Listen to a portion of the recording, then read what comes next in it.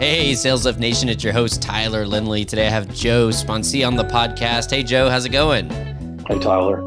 Hey, did I get the last name right? We didn't even talk about that. Did I pronounce that correctly? Pretty close. It's Sponcia. Sponcia. Okay, perfect. Joe is the CEO and founder of actually 3 different businesses, Holston Logistics, Mobile Wrench Works, and Sunshine Transit Group. And Joe has been a lifelong sales rep, now turned entrepreneur.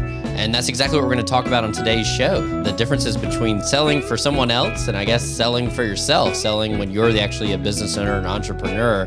It's something that you and I both have in common. We both sold, we both been entrepreneurs. There's a big difference between the two, Joe. And I'm curious to hear that evolution that you had. You started out selling and now you've evolved into business ownership.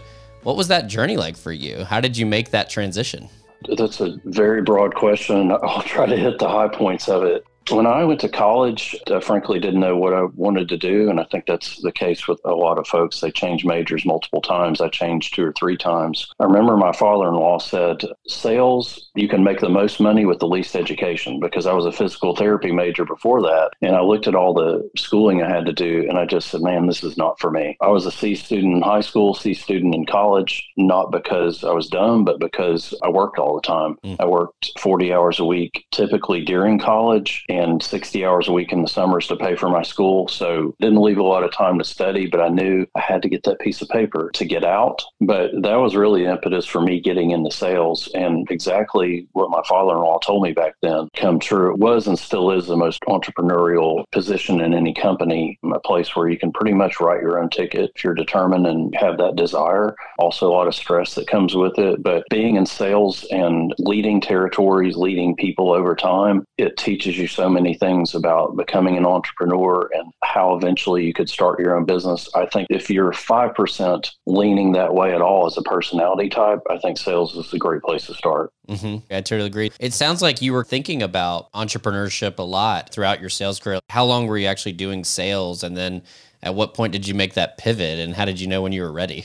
Or did you know you were ready? I didn't know. I've written 13 business plans. Most were 60 to 80 pages long, very detailed. And the 14th one was the shortest one I've ever written. And it's the businesses that my business partner and I have now. And it just made sense. Everything else, actually writing out a business plan teaches you if the business is viable and if you want to put it all on red and risk everything and do it. And it's always been in me. I think I wrote my first one at 23 years old, right out of college. And over time, I've looked at business. I always look at businesses, but these were something that I thought, man, this is something that I could do. The problem with sales, though, is it's a good problem. And I guess a tough problem to deal with is typically we make pretty good income. We have to deal with a lot of stress, but if you're making good money, you're not working 60 hours a week, and the working environment is pretty good, you go, why would I ever get off this train? The problem is, though, things change. You get territory realignments, you get giant quotas, you get a new boss. I've been through mergers, acquisitions, the whole bit,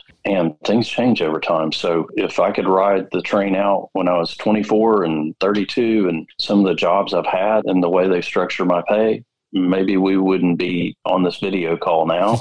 But the fact is, things do change and companies change over time. It's always good to have a plan B. Mm-hmm. We were talking about that before we started recording. You mentioned having the end in mind, where you think about where do you want your life to be when you're 50, 60, 7 years old and you're maybe near retirement or just near the end of your life. Do you think a lot of sales reps or entrepreneurs, anybody that we're talking about for that matter, do you think a lot of folks go through that? I know you said a lot of people reach out to you for help planning and goal setting and those kind of things. Do people have the end in mind when they think about their sales career or their entrepreneurship career or whatever they're doing?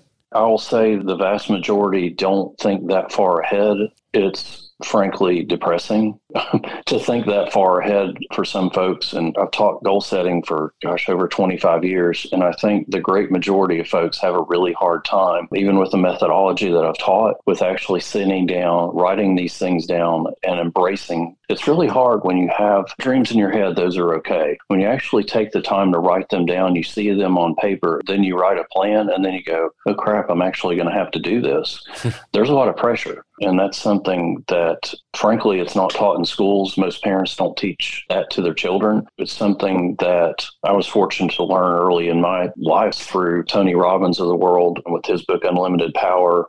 Zig Ziglar talked about that in the early 90s, Tom Hopkins, Stephen Covey, all those folks had sections in books or tapes at the time. I used to ride around in the car with tapes, and they would go through goal setting, and that always stuck with me. So to come full circle, we talked a little bit early before you started recording. The number one thing I get with folks as far as advice goes is, how do I transition from becoming a sales rep to owning my own business? What does that look like? Mm-hmm. And the very first question I always ask them is, where are you now? Where do you want to be? And what does 65 look like for you? And pretend you lived another 15 years after that. What does 80 look like? And most people, frankly, they're ill prepared for it. That's the process that I want to help them work through, so they can make sure, hey, if I work for a company, this is what it looks like. Here's what I need to save. If I want to do my own thing, how do I do it? And how do I transition?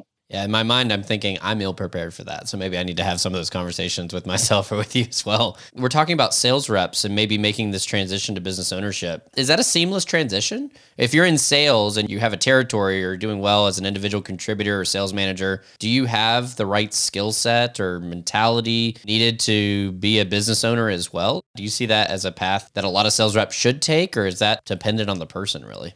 I think it's risk tolerance. And let's just broadly say, I think salespeople in general are the most risk tolerant in a company. So the ones that I've met in my lifetime have come out of the sales ranks overwhelmingly. They may have climbed up to director, vice president, chief revenue officer, but overwhelmingly, those people are the ones that I see that do that. It's really an individual decision with folks. And I relate stories, at least on LinkedIn, all the time. I grew up very poor. My parents were 16 and 17 when they had me, and a good athlete in school. I didn't learn to play golf until I was 20 years old, hung up my college baseball spikes. And I remember meeting people and they said, you really need to learn to play golf. And I was like, no, it's a rich guy's sport. And it's what people that can't play basketball, football, and baseball, it's what they do. So it's not really athletic. But through that, I met so many great people. And out of all the meetings, I eventually joined a country club. Again, something I never would have dreamed of. But in those conversations, led me lately to repost some of those things. And it was a lot around, hey, who's the most happy at the club?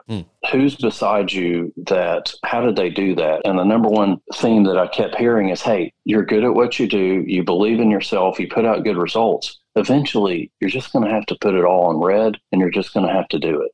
I don't know when it's going to be, but that's what everybody does. Gotcha. We talked a little bit about it. You can make great money in sales. A lot of sales reps, like you mentioned, they have that risk tolerance. Can be a stressful and anxious environment to work in. However, if you can manage that, you can make a great living. Do people want to transition from being a sales rep to a business owner? You think mainly a financial decision, or is it more about control? Why do you think people even want to make that transition? Because you can do great in sales. Why even try to make that leap? For me personally, it's freedom. It's freedom to start my work at 5 o'clock in the morning if I want to. It's freedom to go to the gym at 11 o'clock in the morning if I want to. It's free to work at 6 to 9 o'clock because our operation runs 24/7 all the time. We are always shipping something. So I could work anytime I want. I can also not work whenever I want as an option. Mm-hmm. I think as it relates to sales, I'm 49 years old. I have worked straight commission. I've worked with very low salary with high commission. I've had my pay plan changed 7 to 9 times over a 25-year career. I've had mergers. I've had acquisitions. I've had buyouts. I've been quoted. Everybody has quotas. I've had giant leaps in quotas. I've had territory splits. I've had all kinds of things over the years. And the thing about sales, and if you've done it for 10 years, your journey is going to be like mine. It looks like a mountain range because as soon as you do great, there goes your quota, or you know what, we've got someone else that's going to come behind you and take all the farmland that you've plowed, and we're going to give them that. And you're this great hunter that can always open new accounts. And what's a blessing becomes a curse.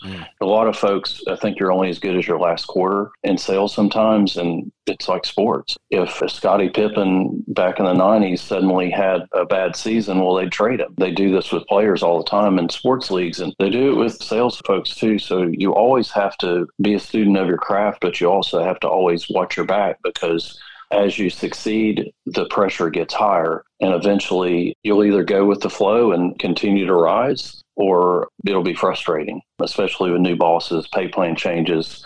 There's just a million things that could happen, and I've been through every one of them. Yeah, you mentioned earlier thinking about having that plan B because of all the volatility. Should everyone in sales have a plan B? Should they be thinking about either other sales opportunities that they might need to transition to or transitioning to owning a business themselves? You definitely were with 13 business plans before you actually started your own business. Was that healthy for you to have those thoughts and thinking about those things, or was that distracting from your sales career? That's a great question. It was not distracting for me. When I was 18, 19 years old, I read Tony Robbins' Unlimited Power. And the very first chapter in the book, he talks about finding people that are already getting the results that you want and copy their playbook. And he gives examples of multiple people in multiple industries that have done that. And when I was 21, 22 years old, in my hometown, I grew up in a small town, and I had friends who had successful parents that were presidents of banks, vice presidents of big manufacturing plants, and I would call them and have lunch with them as a kid and offer to buy their lunch, and naturally it never made me pay. But that habit that I stumbled upon because of Tony Robbins' book led to a lot of conversations that were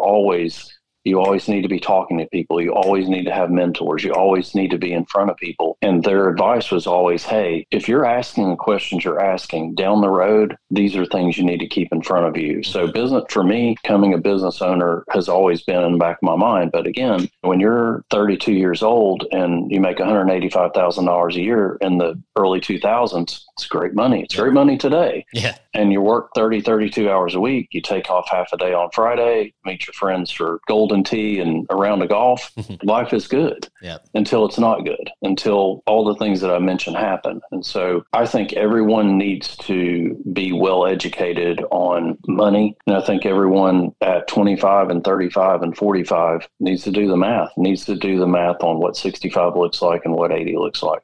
Mm-hmm. And that will give you, begin with the end in mind, that will give you the, oh my goodness, I'm behind, or oh my goodness, I'm on track and this is cool. Yep, exactly. You mentioned books a few times, Joe. It sounds like books played a key role in your life and your development as a sales professional, as a business owner. Talk to me a little bit about what do you read? Why do you read? What role have books played in your life? I probably can't stress enough how important reading has been in my life. I would say without a doubt, between probably 20 and now, I'll read between 10 and 15 books a year. I always have. I'm massively introverted, so I enjoy reading books anyway. But most of my books are self-help and psychology books. In the early days, though, we had cassettes, and the cassettes were Tony Robbins. They were Zig Ziglar. They were Tom Hopkins. They were Stephen Covey, Wayne Dyer, Brian Tracy. All those folks, when I was in the car, I was always learning. When I was at home, if I had 30 minutes, I would discipline myself to read for 30 minutes because there's all kinds of ideas out there. And I was frustrated because college, when I went, they only taught me how to work for other people. They didn't really tell me how to do what I'm doing now. And so all those business books, business leaders always talked about owning your own business and profit and loss and what it would be like. So again, those books were a lifeline to someone that was poorly educated and basically raised by children and my parents being so young. You mentioned college taught you how to work for other people. It sounds like a lot of the things that you learned throughout your sales career has now positively impacted the businesses that you own these days. What skills do you think from your sales background really help you now as a business owner?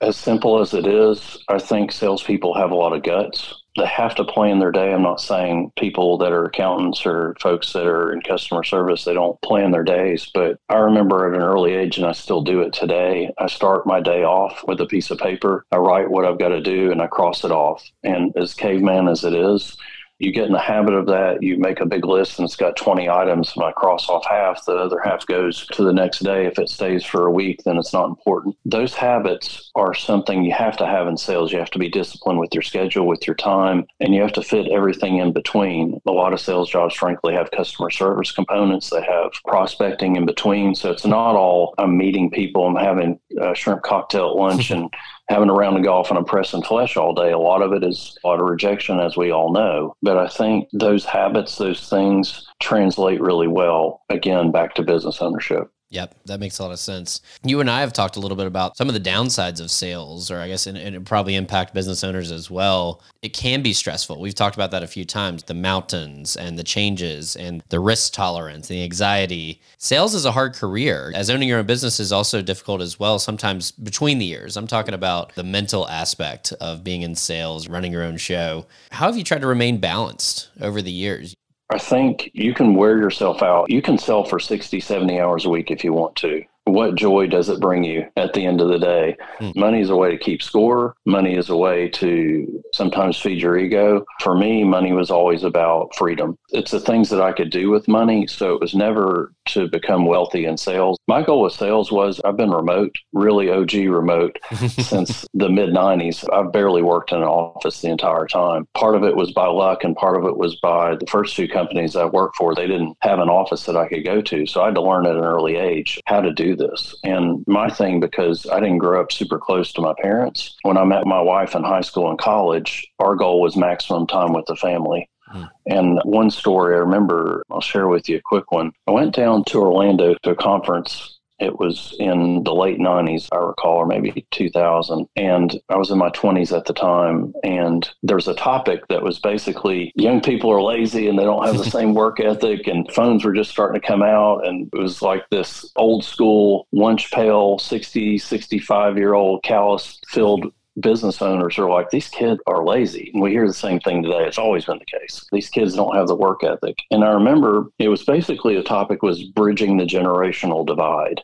And the old guys started off with complaints. And I remember to this day, there was a young kid that impacted me to this day. He got very teary-eyed and he said, you know what? You're exactly like my dad. All you cared about was money and cars and a big house. And the only thing I wanted to do when I was a kid was have my dad play catch with me in the yard. And he was never there to do that. And you're exactly like my dad. And that's why I don't want to do extra for you. That's why I am the way I am, because money and time mean more to me than just being at a job breaking rocks all day. And the whole room cried. The old guy cried. It was just a really impactful moment. And that's been my theme my whole life is maximum time with my wife, with my children. And work was important, but it never defined who I was. And it was never a number one thing. So full circle work-life balance was always recharging my batteries with working out, getting outside, spending time, going on dates with my wife on a Friday, spending individual time with my kids, individual dinners,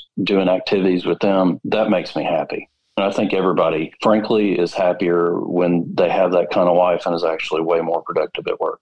I totally agree. It's funny. I was having a conversation last week with a newer sales rep. I coach a lot of new sales reps, and we were having the conversation about how many hours should we be working. You know, I'm working 60, 70 hours, 80 hours just to try to stay at the top of the board.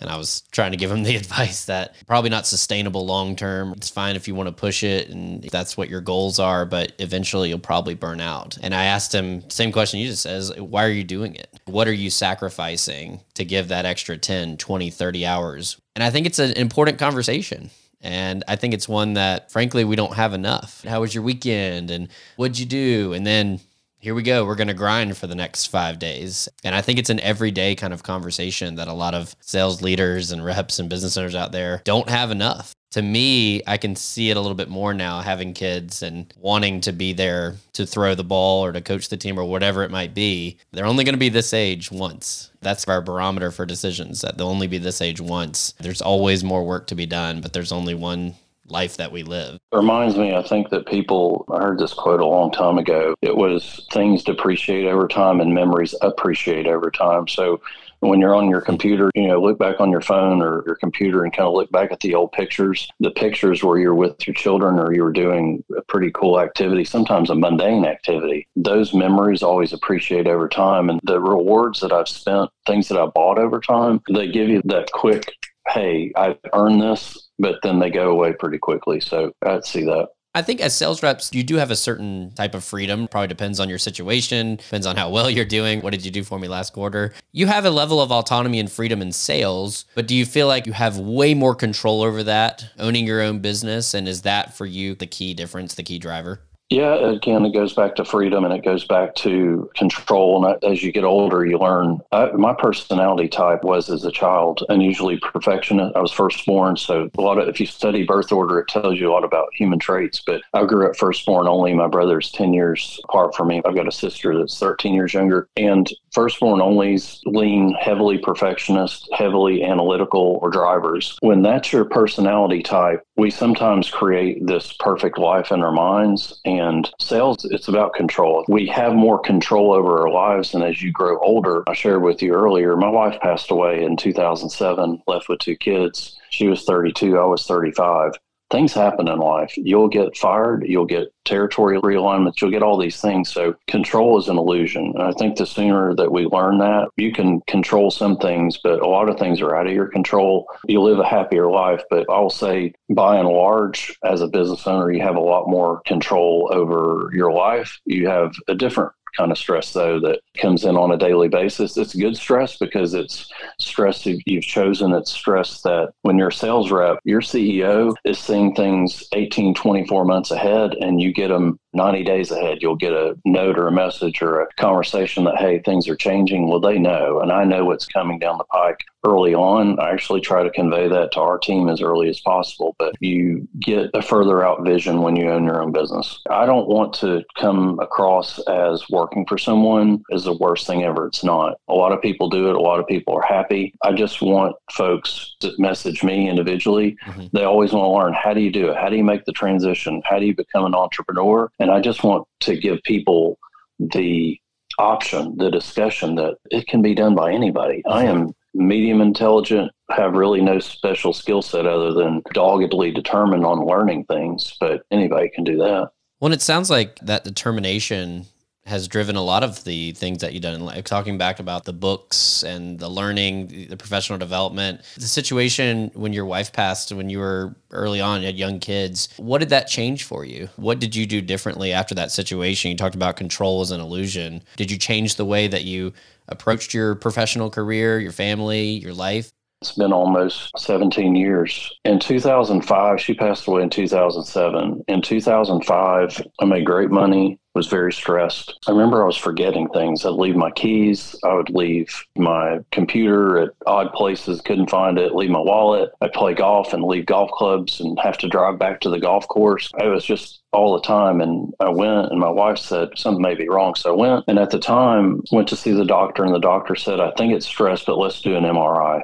And so I went downtown to Knoxville, had an MRI, and it took about a week and a half to get the results back. And I remember I was in Nashville, Tennessee at the time. I was seeing a customer. It was about 11 o'clock in the day, and I got a message on my phone that the nurse said, hey, we got the results of your MRI. We found some things on there the doctor needs to discuss. Call us when you can. You get a message like that, you're like, what in the crap is going on? So I was frantic. I was like, I'm dying. And I remember that day I went downtown to Nashville, this place called the Parthenon, and got on a bench, and I wrote 12 pages out. I thought, man, if I die in the next year, these are all the things I've got to convey to my children, my wife. That exercise and that scare changed my life. And when I talked to the doctor at 5 o'clock, I said, one, that was the worst message to ever leave on my phone. And two, the doctor said, you've got 2 benign cysts, so don't fight, don't box, don't do football on the weekends. And I was like, cool, we're good. But that exercise or that scare put me in the situation that the end was actually going to happen. And when my wife passed away 2 years after that, I was unprepared for that, but in a way I was. So out of that, for me personally, I've been a voracious reader, but I also have always written things down. It essentially made me take reams and reams of notebook paper and things on my computer, little ideas, and basically write a book to my children. I had a big following on Tumblr when Tumblr was a thing at a time, and almost got a book deal out of it for advice to my children. And the advice that I write on LinkedIn, I try to catalog that and organize that for my children. And basically it's what I've learned is most people don't know anything about their great-grandparents. Past their great-grandparents, it's 2 sentences, maybe. Once I'm gone, legacy, we're not going to be here to understand if legacy means anything or not, but I wanted to have something that my great-grandkids or those other generations could know about me and the things I've gone through, that they could learn, that they could apply to their own lives. Instead of reading Tony Robbins' version or Stephen Covey's version, they read great-grandfather Joe's version of what he went through, and maybe they learn something from it. And maybe that's the most self-absorbed thing to say ever, but it's something that I would give a lot of money to have conversation with my great-grandparents that came over from Italy and what they went through, and to hear them speak. And we just don't get that. And that's what happened out of those experiences was I wrote all the time, and I still write all the time. I think that's something that is a healthy exercise. When you just write in general, write down advice, write down what happened today, whether those are just notes for you or whether you could turn that into something else.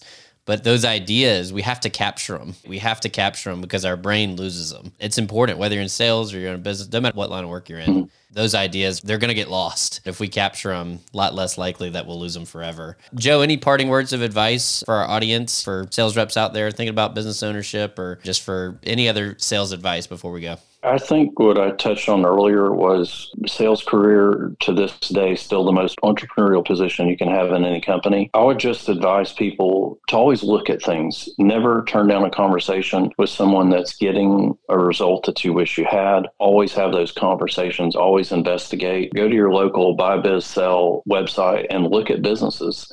Understand how they're run, understand how financing works and how profit and loss works and all the components of business, because it'll help you be a better salesperson when you understand those things. And some of the decisions that your leadership sometimes comes out with that seem a little funky, sometimes they'll feel like they're directed at you. A lot of times they are things that change in just the nature of business. So always look at things. Never turn down a conversation with someone that's getting a result that you wish you had. Always have those conversations. Always investigate. Go to your local buy, biz, sell website and look at businesses. Understand how they're run, understand how financing works and how profit and loss works and all the components of business, because it'll help you be a better salesperson when you understand those things. I think you look at a guy like Tom Brady, I'm sure he still hits the gym. I'm sure he still works on his craft. I'm sure before games start, still practices the plays and still has a good off season. I think as sales reps, if you're not constantly learning, if you're not feeding your brain, if you're not practicing, you can't just show up and use your natural, amazing athletic, or to run with the analogy, you can't run off your natural ability all the time. You have to hone your skills. And I think the time that you spend honing your skills pay off and dividends as far as for taking care of your family, advancing your career. And if you want to start your own thing, it's certainly a path to do that. Joe, if my listeners want to find out more about you online, how can they do so? LinkedIn, I hate to say, I don't do a lot of social media, but I love LinkedIn because I love like-minded people. I wish they'd connect with me on LinkedIn and send a private message. I told you over the phone earlier, I do 2 hours of coaching for free as a way to pay it forward and give it back. And a lot of people take me up on it. It's not really advertised, but if they want to reach out and just say, I'm lost, please help me, I'm happy to give them time because so many people have helped me in the past. So I'd love if they'd message me on LinkedIn and connect that way. Perfect. And we'll link to Joe's LinkedIn profile in the show notes. So feel free to connect with Joe there. Joe, thanks so much for coming on. Really appreciate the conversation. Really enjoyed it. Thank you very much. Me too. Thank you. All right. Have a good one. Thank you so much for listening to today's show. You can find all the links discussed and the show notes at thesaleslift.com. That's the THE sales, SALES, lift, LIFT.com. Have questions for me? Email me at tyler@thesaleslift.com. We look forward to seeing you back here next week, and we hope today's show brings you the sales lift your business needs. Remember, ideas plus action equals results. You've got new ideas, now it's time to take action, and the results will follow. See you next time.